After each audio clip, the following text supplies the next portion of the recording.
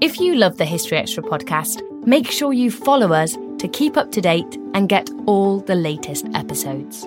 Thanks for your support, and I do hope you enjoy this episode.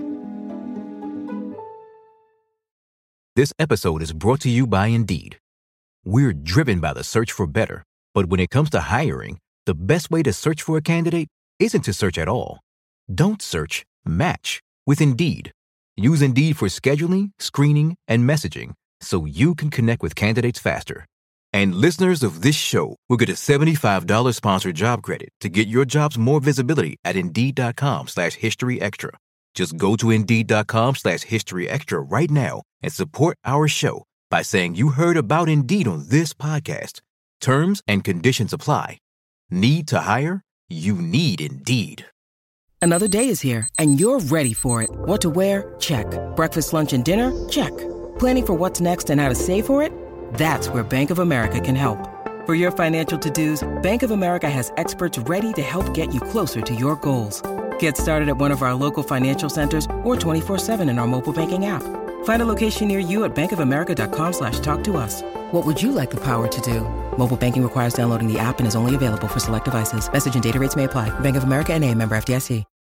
When you need mealtime inspiration, it's worth shopping Kroger, where you'll find over 30,000 mouth-watering choices that excite your inner foodie. And no matter what tasty choice you make, you'll enjoy our everyday low prices, plus extra ways to save, like digital coupons worth over $600 each week. You can also save up to $1 off per gallon at the pump with fuel points. More savings and more inspiring flavors make shopping Kroger worth it every time. Kroger, fresh for everyone. Fuel restrictions apply.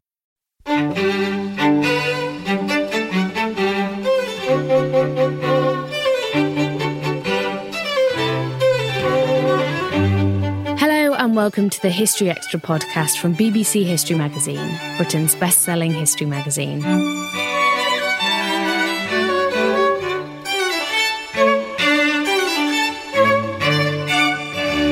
I'm Ellie Cawthorne. The guest on today's episode is Vanessa Harding, Professor of London History at Birkbeck University of London, who also wrote a feature for the June issue of BBC History magazine on the Great Plague of 1665. World History's editor, Matt Elton, spoke to her about how people understood and coped with the pandemic and the lessons it might hold for us today in the midst of the coronavirus crisis. How familiar were people with the plague before 1665, and why is that year's outbreak known as the Great Plague? 1665 is known to posterity as the Great Plague because of its magnitude. It is the biggest, the most deadly epidemic, apart from the first 14th century eruption of plague into England. So it is the big one. But it's also the Great Plague, or thought of as the Great Plague, because it's the last one. It is the last major epidemic of plague in this country, the last epidemic of plague in this country, and that people looking back tend to see that as being the marker.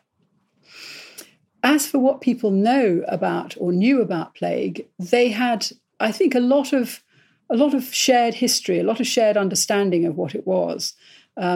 That it has been around for 300 years by 1665. It may not have been very recent.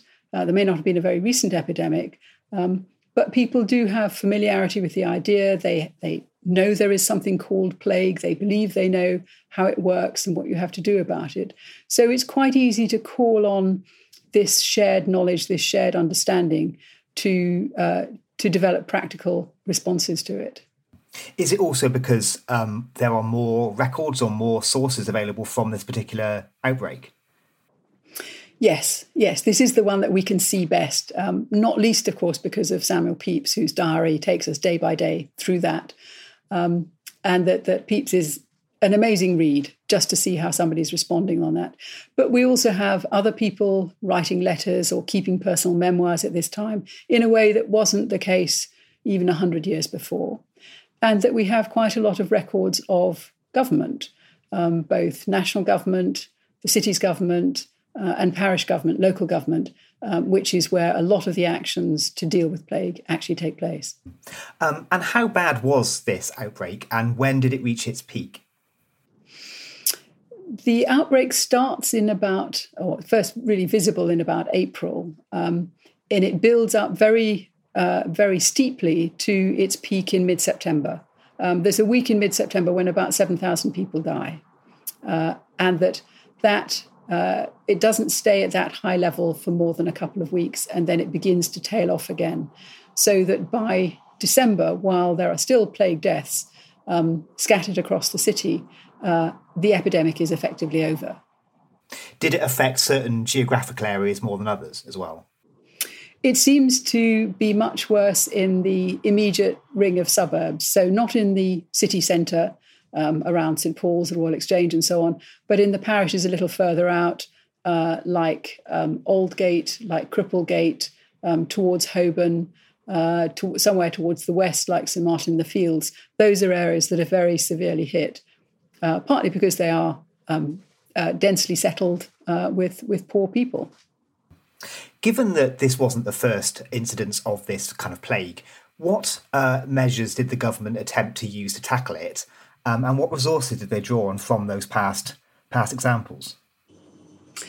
Because plague has been around for quite a long time, and there is a lot of exchange of information between local government and central government is looking at other places, other countries, they have a kind of playbook of what they should do.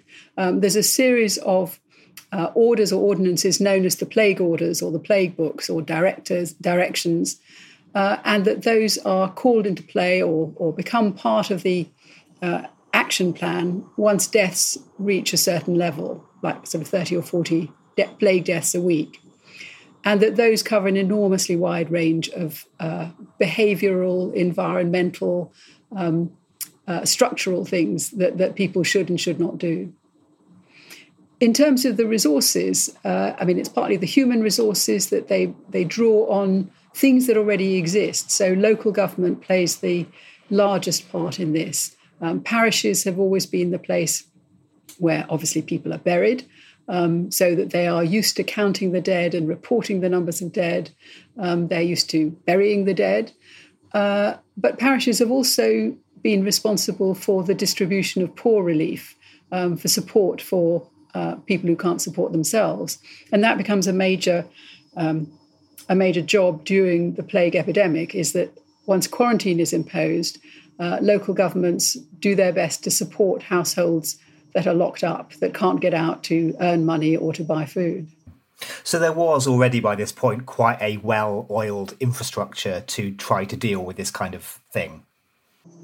Yes, I think people know what they should be doing, and that a lot of the arguments about what you should do have been rehearsed in the past and discussed more widely. That doesn't mean there aren't tensions between central government, which tends to talk about a more interventionist and controlling set of actions, and local government, which recognises that you can only go so far, you can't coerce, you can only persuade or influence.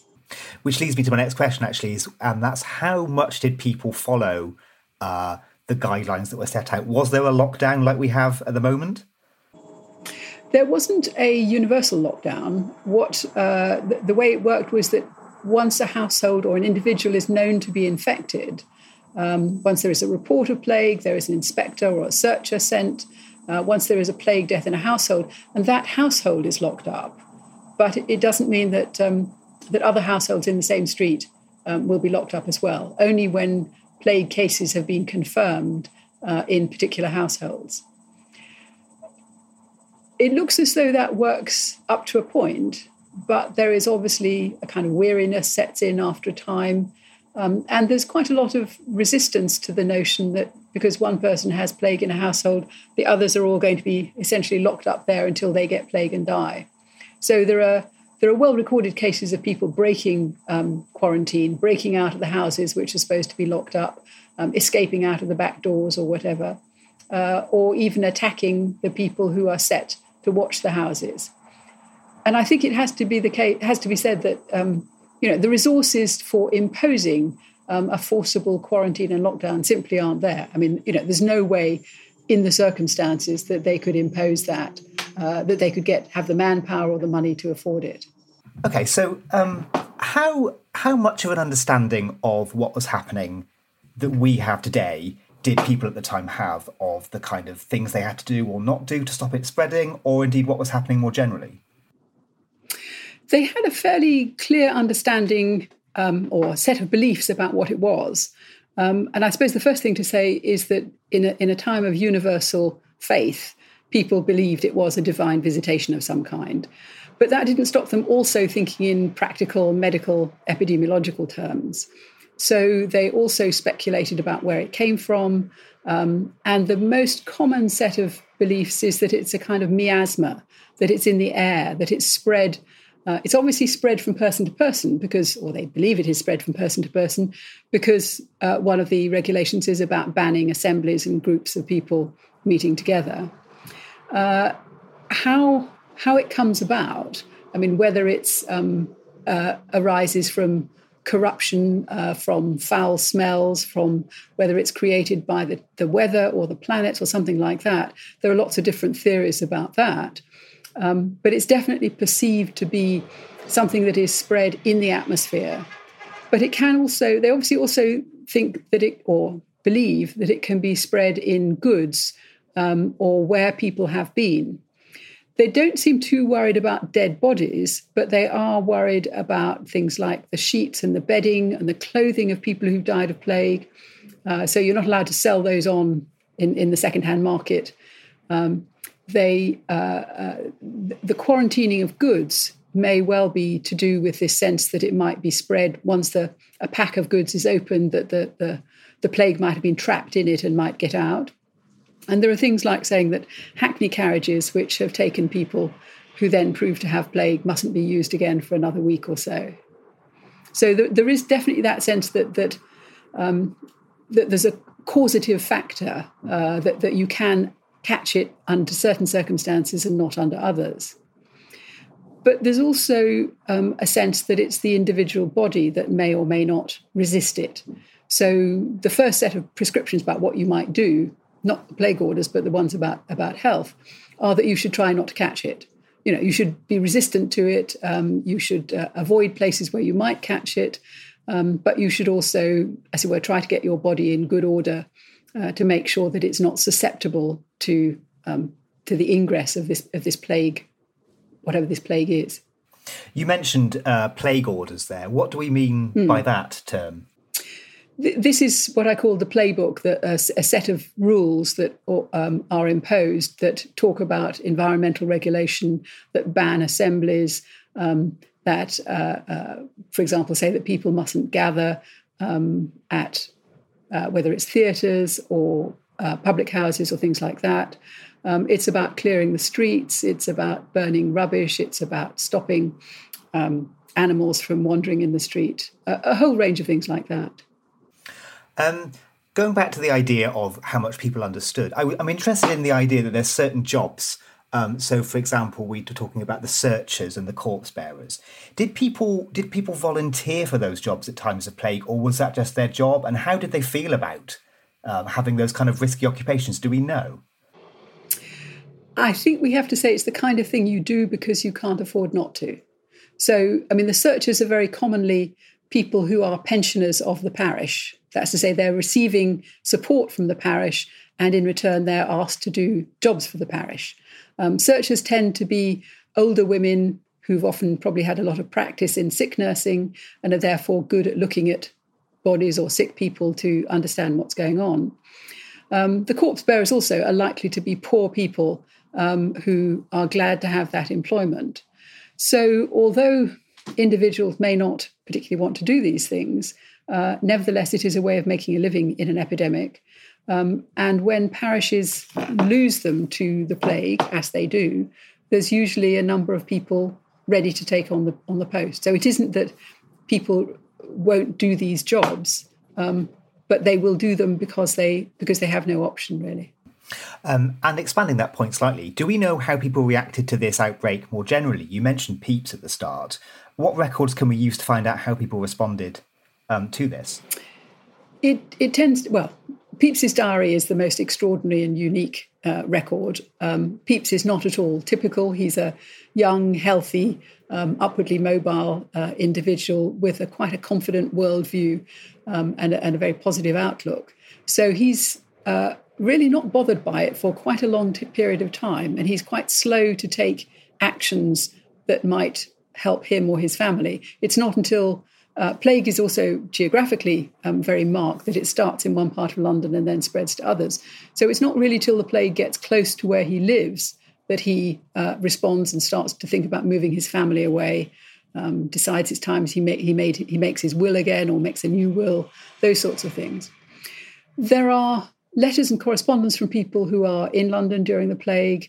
There are some other personal writings of various kinds.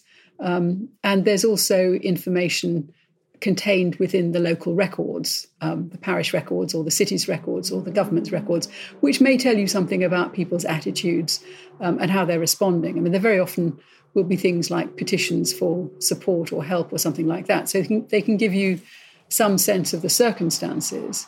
But the kind of introspective reflection that maybe we're all doing right now about what does this mean, there's not a lot of that to be found. People just had to get on with what they were doing, I suppose. Yeah, as they do now. And how much was this, for some people, just another outbreak of something they'd experienced before? I think that there is a kind of, both at government level and at the popular level, there is a kind of folk knowledge of plague. There's a familiarity with it. For most people, the 1665 plague is the first one they've experienced for quite a number of years. The last serious epidemic had been in 1636, when something like 10,000 people died of plague. And the most serious one before that was 1625. So not many people had actually lived through that period. I mean, some had, obviously. But for many people, and particularly since London is a city of migrants, 1665 will be the first major plague they've experienced. Again, there's this kind of folk memory because although there are a number of epidemic years, there are also a number of periods when plague is around and 2,000 or 3,000 people die every year. So between 1636 and about 1648, there is an ongoing phase in which 2,000 to 3,000 people die of plague every year. But that's very localised, so that for lots of people, it's almost as though that wasn't happening. If it stays in the poorer parts of London, then those who are in charge are not particularly bothered by it. Still to come on the History Extra podcast. So there's a tension between historians who look at one kind of evidence, epidemiologists who look at another, and neither of us are terribly good at really understanding the critical difficulties of the other's modes of explanation. This episode is brought to you by Indeed. We're driven by the search for better, but when it comes to hiring, the best way to search for a candidate isn't to search at all. Don't search, match with Indeed. Use Indeed for scheduling, screening, and messaging so you can connect with candidates faster. And listeners of this show will get a $75 sponsored job credit to get your jobs more visibility at Indeed.com/HistoryExtra. Just go to Indeed.com/HistoryExtra right now and support our show by saying you heard about Indeed on this podcast. Terms and conditions apply. Need to hire? You need Indeed. We don't always realise just how much our negative thoughts and experiences stick with us and weigh us down. You may find your brain constantly running through a highlight reel of bad moments. That comment your friend made last week that hurt your feelings. That frustrating thing your mum does. Or that silly thing you said in a meeting. Maybe it's time to get it all off your chest. Whether it's a tiny annoyance or something much bigger. Talking about it can give you some relief and lead you to a potential solution. That's where therapy comes in. It's a safe space to share whatever's weighing you down and learn to process it, so your internal highlight reel can focus on the good stuff. And BetterHelp offers affordable online therapy on a schedule that works for you. Connect with a licensed therapist by text, phone, or video call. Start the process in minutes and switch therapists anytime. Let it out with BetterHelp. Visit betterhelp.com/historyextra today to get 10% off your first month. That's BetterHelp, HELP.com/historyextra. You mentioned Pepys debating whether to stay or whether to leave. Was there a spate of people just leaving their homes and going elsewhere then? Yes, quite a lot of people leave London, but they have to be relatively well off and they have to have somewhere to go. So the court leaves London, goes to Oxford. The aristocracy leave London, the gentry, the people who are there, who might see themselves as only part of the time Londoners anyway. Many middling Londoners or upper middling Londoners might have a country house in somewhere like Hackney, which at that time was quite rural. But for middling and poorer people, they really have no option. They have nowhere to go. They're not going to be welcomed anywhere. Indeed, they're going to be strongly resisted by places that fear they may be bringing the plague, as indeed they may be. So that people are supposed to have passports of health before they move. And they also obviously need to have the resources to do so. So one of the reasons so many people stay in London and die in London is that they have no means of making a living anywhere else. And what scenes might we witness if we were to travel back to London in this time and walk its streets? I mean, what kind of things would we see as a result of this outbreak? That's a very difficult question. There's a whole genre of plague paintings, which are mostly sort of Victorian dramas of, a child being handed out of a window to somebody else, or of the dead carts going around. I think, again, the best thing we can do is to follow those who are writing at the time.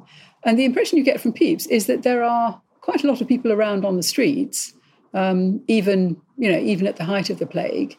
It's emptier than it would be. There is no business going on at the Royal Exchange, for example. But the city's not absolutely deserted. There are not supposed to be burials during the daytime, but by August, the nights are too short to bury all the dead. So there are funerals taking place in daytime. I think one thing that comes out in a number of writers is the ringing of church bells. I mean, London has over 100 parish churches. They're all experiencing some deaths. Some parishes are experiencing several deaths a day or dozens of deaths a day. And if the church bells are ringing even for only a small proportion of those, then there must have been an almost incessant clamour of bells tolling. And that seems to be quite a strong impression that people have, is hearing the bells. As well as turning to religion and to spirituality, did people try to draw on medical or pseudo-medical cures to help manage the outbreak? Yes. One of the things that's really striking is there's an enormous outpouring of cheap print, so that people are publishing remedies or advertisements for patent medicines, patent remedies. There's a very popular series of sort of commemorative plague pamphlets or broadsheets, which will commonly combine a dramatic picture, a prayer, some information about previous plagues, and some guidance as to how you might either prevent yourself from getting it or cure it if you had it. So there's a lot of people jump into that field, either because they are printers with print to sell, or because they are apothecaries or medical practitioners with cures to sell as well. And what kind of remedies did people concoct or were encouraged to try? It's an enormous range. Different people have different views as to what might be good for it. This nonconformist clergyman, John Allin, is absolutely obsessed with a sort of alga that he thinks is going to be can be found. I mean, it's one that sort of grows in the streets after rainfall, and he believes that it's going to be tremendously helpful. I think that's an unusual obsession. The others are all the other remedies are made up of a whole range of things, depending on what your perspective on medicine is, whether you believe in that chemicals and minerals are the right way to go, or whether you have the more traditional Galenic view of the body, which is the 4 humours, so that you need to rebalance those humours with, if you're too cold, you need something to warm you. If you're too wet, you need something to dry, and so on. So it's really hard to say that there's anything, any common pattern to the plague remedies that you find. But that interestingly reflects the sort of dueling notions of medicine and how to deal with these kind of things that was present at the time, I suppose. Yes. There isn't a single thought about about what it is or how it should be dealt with. Yes. Once the outbreak had gone past its peak in September, when did it start kind of reducing, and when did things start going back to normal? Or indeed, was there a new normal afterwards? The deaths start declining from mid-September. And we have the weekly bills of mortality, which publish the figures of deaths and plague deaths, parish by parish, every week. And those are a really important source, both for us, but they're obviously very popular at the time. So Pepys is always saying how he's read such and such a number for this week. And he reports, thank goodness, the numbers are going down, they're going down again, they're continuing to go down. So that it falls off quite sharply. And by December, the numbers are really quite small. But as I say, there's still probably another couple of thousand plague deaths to come, even by December. The difficulty in knowing about what is the new normal is the fire the following year, which obviously completely upends everything, but it also destroys some of the records that might tell us more about the plague, so that people haven't really picked up the pieces of their lives and or their businesses or local government by September 1666. The people who'd left London really seem to start coming back by October or November. That may be a bit early, and because plague is still around. But I think probably most people who would normally spend the winter in London probably have come back by Christmas or January. Are there any sort of popular modern conceptions of this outbreak or this period that you think we need to rethink? I think there are two main conceptions or misconceptions that we should think about. Many people have been told or have learned that the fire cleanses London of plague, and that's why there isn't another outbreak. And that can't be true, because if you simply overlaid a map of which parts of London were burnt in 1666 and which parts of London were worst hit by plague in 1665, they simply don't match. It's the city centre that's burnt out in 66. It's the suburbs that are worst hit in 65. So, there's a simple answer to that one. And I suppose the second side of that might be to say that actually, if the city centre is burnt out, that might surely increase overcrowding in the suburbs and make things worse. So I think the reason there isn't another plague is because it's receding from Europe at this time. And it may be that by the time there is another ingress into the European mainland in the 1720s, that quarantine is sufficiently good to prevent it spreading much further. The other thing we have to think about in relation to plague is what the disease is. And there's a long and complicated history to this. For the first few hundred years, people had all these different ideas about what it was. In the late 19th century, the outbreak of the third pandemic in East Asia seems to have led to the identification of Yersinia pestis as the agent and of rats and rat fleas as the way in which it was spread. And then over the 20th century, there was a complicated feedback from epidemiological theory about bubonic plague, saying, oh, well, this is how it must have been in the medieval and early modern periods. But there was also reason to say, well, actually, it's not really working quite like the modern plague. Maybe it's not bubonic plague. That argument went on quite fiercely for quite a while. And I would say that it's now got to the point of saying, because archaeology has revealed ancient DNA of Yersinia pestis in burials from plague periods across Europe. So it's definitely Yersinia pestis, but I think there's still a big question mark about rats and fleas and whether that was actually the way in which it was spread, whether that could allow it to spread as rapidly, to transmit in the way that it actually did. So there's a tension between historians who look at one kind of evidence, epidemiologists who look at another, and neither of us are terribly good at really understanding the critical difficulties of the other's modes of explanation. We're obviously talking now in the middle of a pandemic. Can we meaningfully draw parallels or lessons from this period, or is to do so to kind of reduce it to a simple analogy that's not helpful?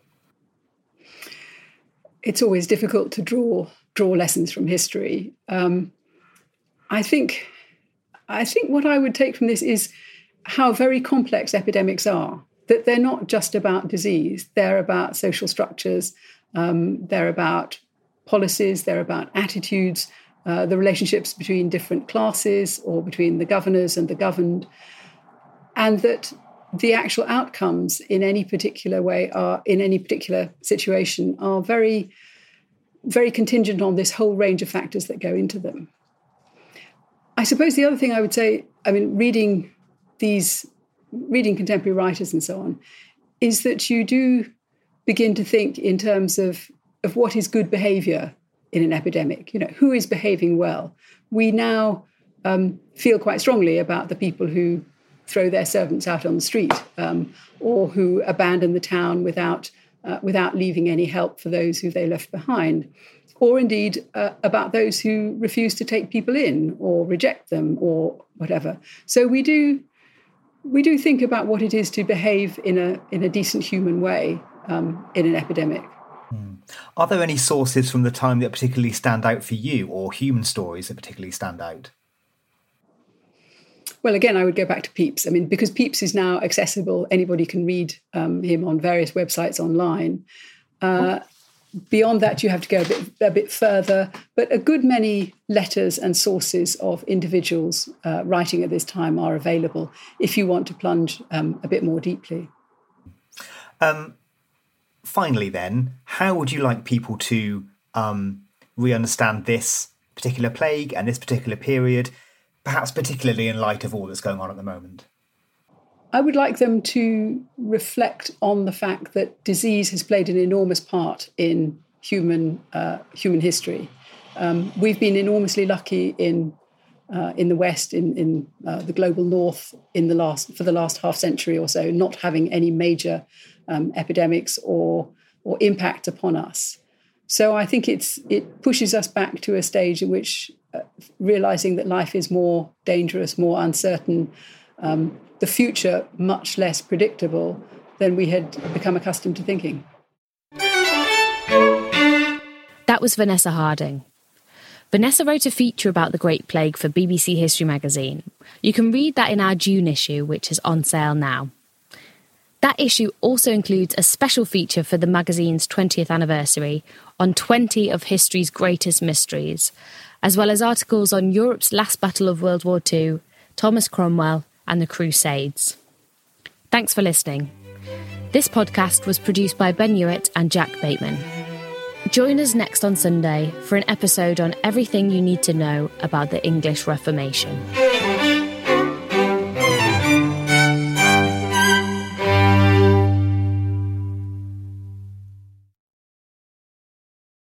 A collision between a Chinese jet and an American spy plane. He came and rammed into our left wing. With relations increasingly strained, what are the chances of things spinning out of control? The Western world was asleep. I'm Gordon Carrera. I'll be exploring the friction in this most important of relationships and asking, has the West taken its eye off the ball?